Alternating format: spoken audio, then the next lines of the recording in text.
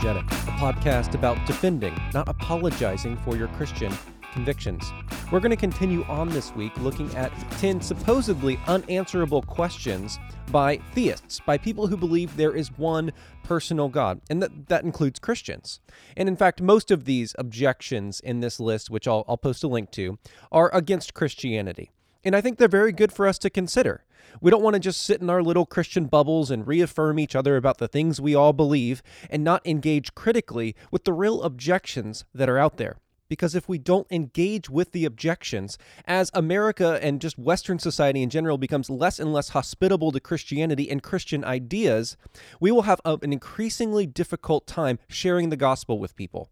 People often are more educated, or at least have more pithy little statements to throw out in evangelistic conversations, and so we need to be prepared to deal with objections so we can contend earnestly for the gospel of Jesus Christ. So today, let's talk about this next objection on this list of 10. I'm just going to read. It might be a little long, but I think it's helpful for us to understand how the non-Christian is framing the objection. Let's hear it in his own words. It's important for us to understand not just how we think about the objection, but what the objection actually is. So here's what he says.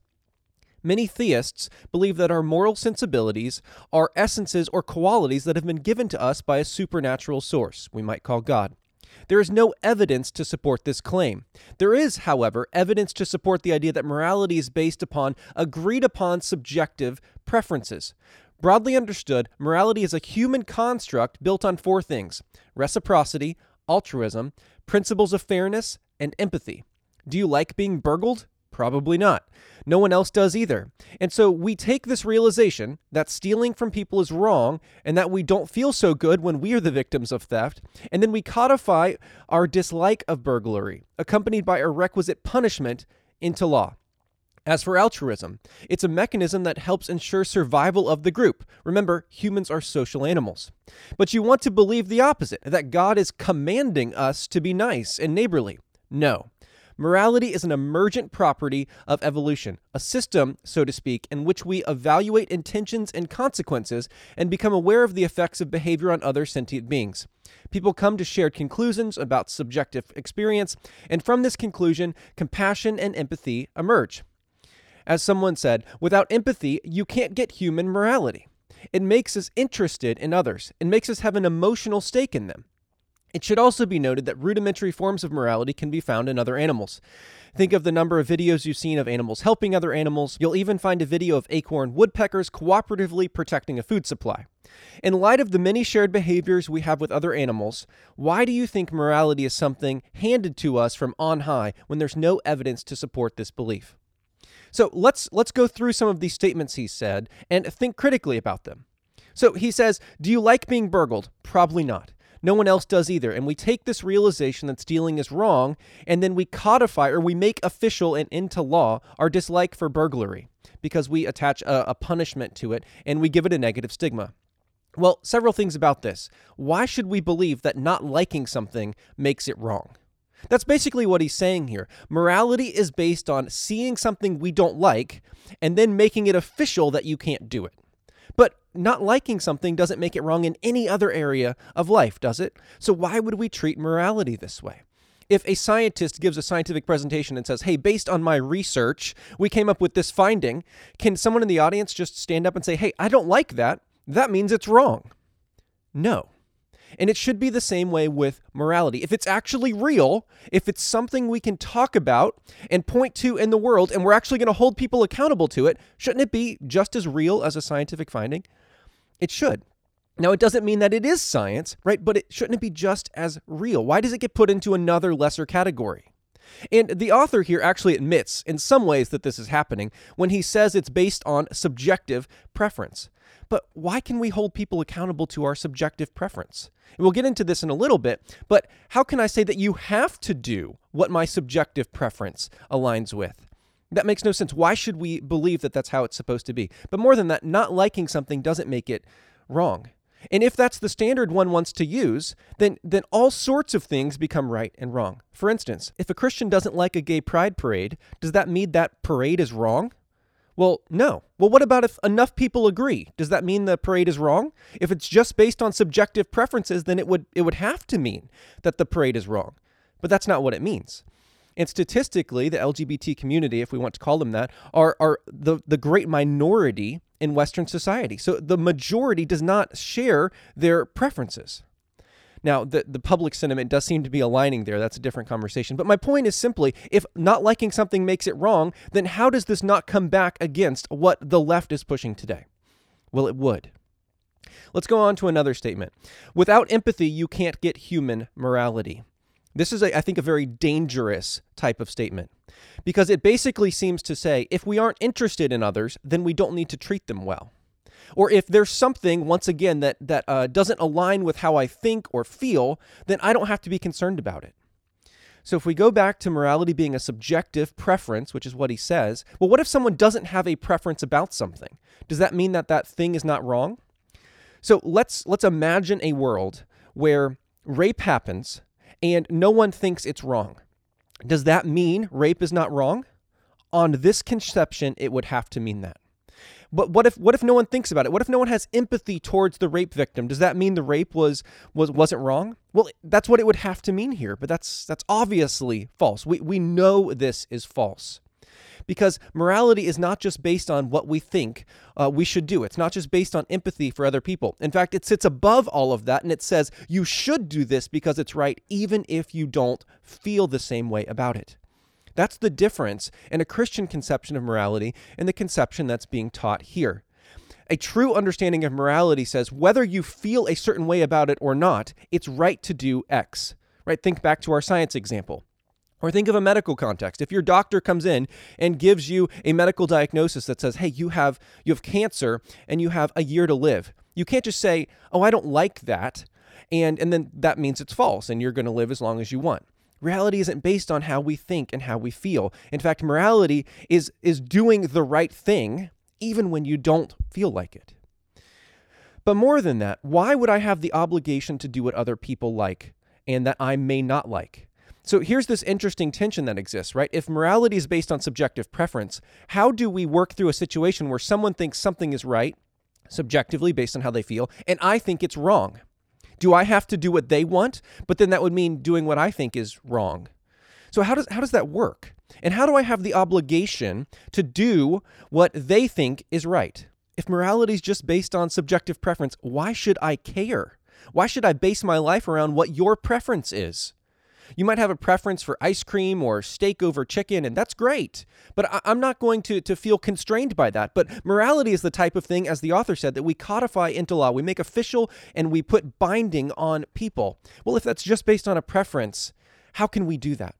And how do we figure it out when someone feels a certain way, has empathy towards a certain type of person, and someone else actually thinks that that's wrong? Go back to the Pride Parade. Some people have empathy on the LGBT community, and I do think there are certainly cases where Christians should have a deep empathy from the beginning that this is disordered, it's not good for people, it's actually harmful. LGBT persons have legitimately been mistreated. Now, we might disagree on what gets counted as mistreatment, but that's actually the point here, right? Is based on our empathy, we can't just say that because someone feels bad, they were mistreated. We actually have to look at an objective standard. How we feel is not good enough. Well, let's look at something else. The author says that morality is an emergent property of evolution. In other words, due to what evolution is, the twin processes of random mutation and natural selection, that through that, morality, and I guess he would say our sense of morality, has developed. It's come out of that process. Well, if that's true, and if evolution has coded us to think certain things are moral, if they help the species survive, then why do people think abortion is good? How can that make sense? Literally killing the next generation is good for the generation surviving. That's not true. Now, some people will want to say, well, what evolution is actually coded for is an understanding of human flourishing. Well, one, why should we think that this naturalistic process of evolution is sufficient to actually do that? I see no reason, no evidence to think that, which is ironic because the author is saying there's no evidence that God has instilled morality in the world. But more than that, if killing the next generation because they might have a difficult life or based on the subjective preferences or lifestyle choices of the parent is somehow moral, then I don't think we actually have a consistent understanding of what morality is, even on this author's view, right? If evolution is coding in us our moral standards and we think abortion is good, how does that even make sense? But more than that, why would we think rape is wrong if evolution has coded in us a moral standard? Right? The best way to propagate your genetic material is not to care about consent. And isn't consent the main sexual ethic of the secular world today? It is. Now, a Christian conception is much higher than that. But more than this, if consent is all there is, why should we even care? Right? If we say it's wrong not to get consent before you have sex, well, based on what? Based on whose subjective preference, if we're going to be consistent here. And if it's only a subjective preference and you have a different subjective preference than I do, why should I care if I get consent? See, this standard of morality and ethics does not work. You can't actually tell someone why they have to follow what someone else's preference is. And what if someone has a different preference than you, like we've already said? But I think there are multiple other examples of how this morality and evolution argument doesn't really work. And we've gone into them in the past on the podcast, so you could search on the website and you'll probably find some more examples there. But another example would be homosexuality. Literally does not lead to the propagation of the species. So why would evolution create in us the understanding that this is a good thing? That doesn't make sense. Well, let's look at some other responses and lines of thought in response to this article just quickly.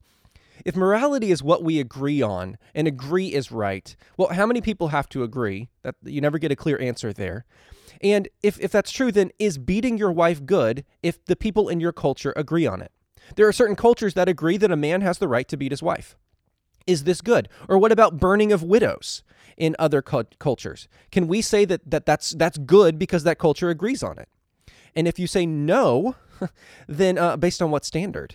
Because we don't agree? Well, we're not in that culture. And if you say that it's not good, you're inconsistent because the people in that culture agree. Was slavery good when everyone agreed on it? Well, I think that's going to be something that people who hold this view have to grapple with. Was Martin Luther King Jr. immoral for going against the agreed norms of the day? He was in the minority.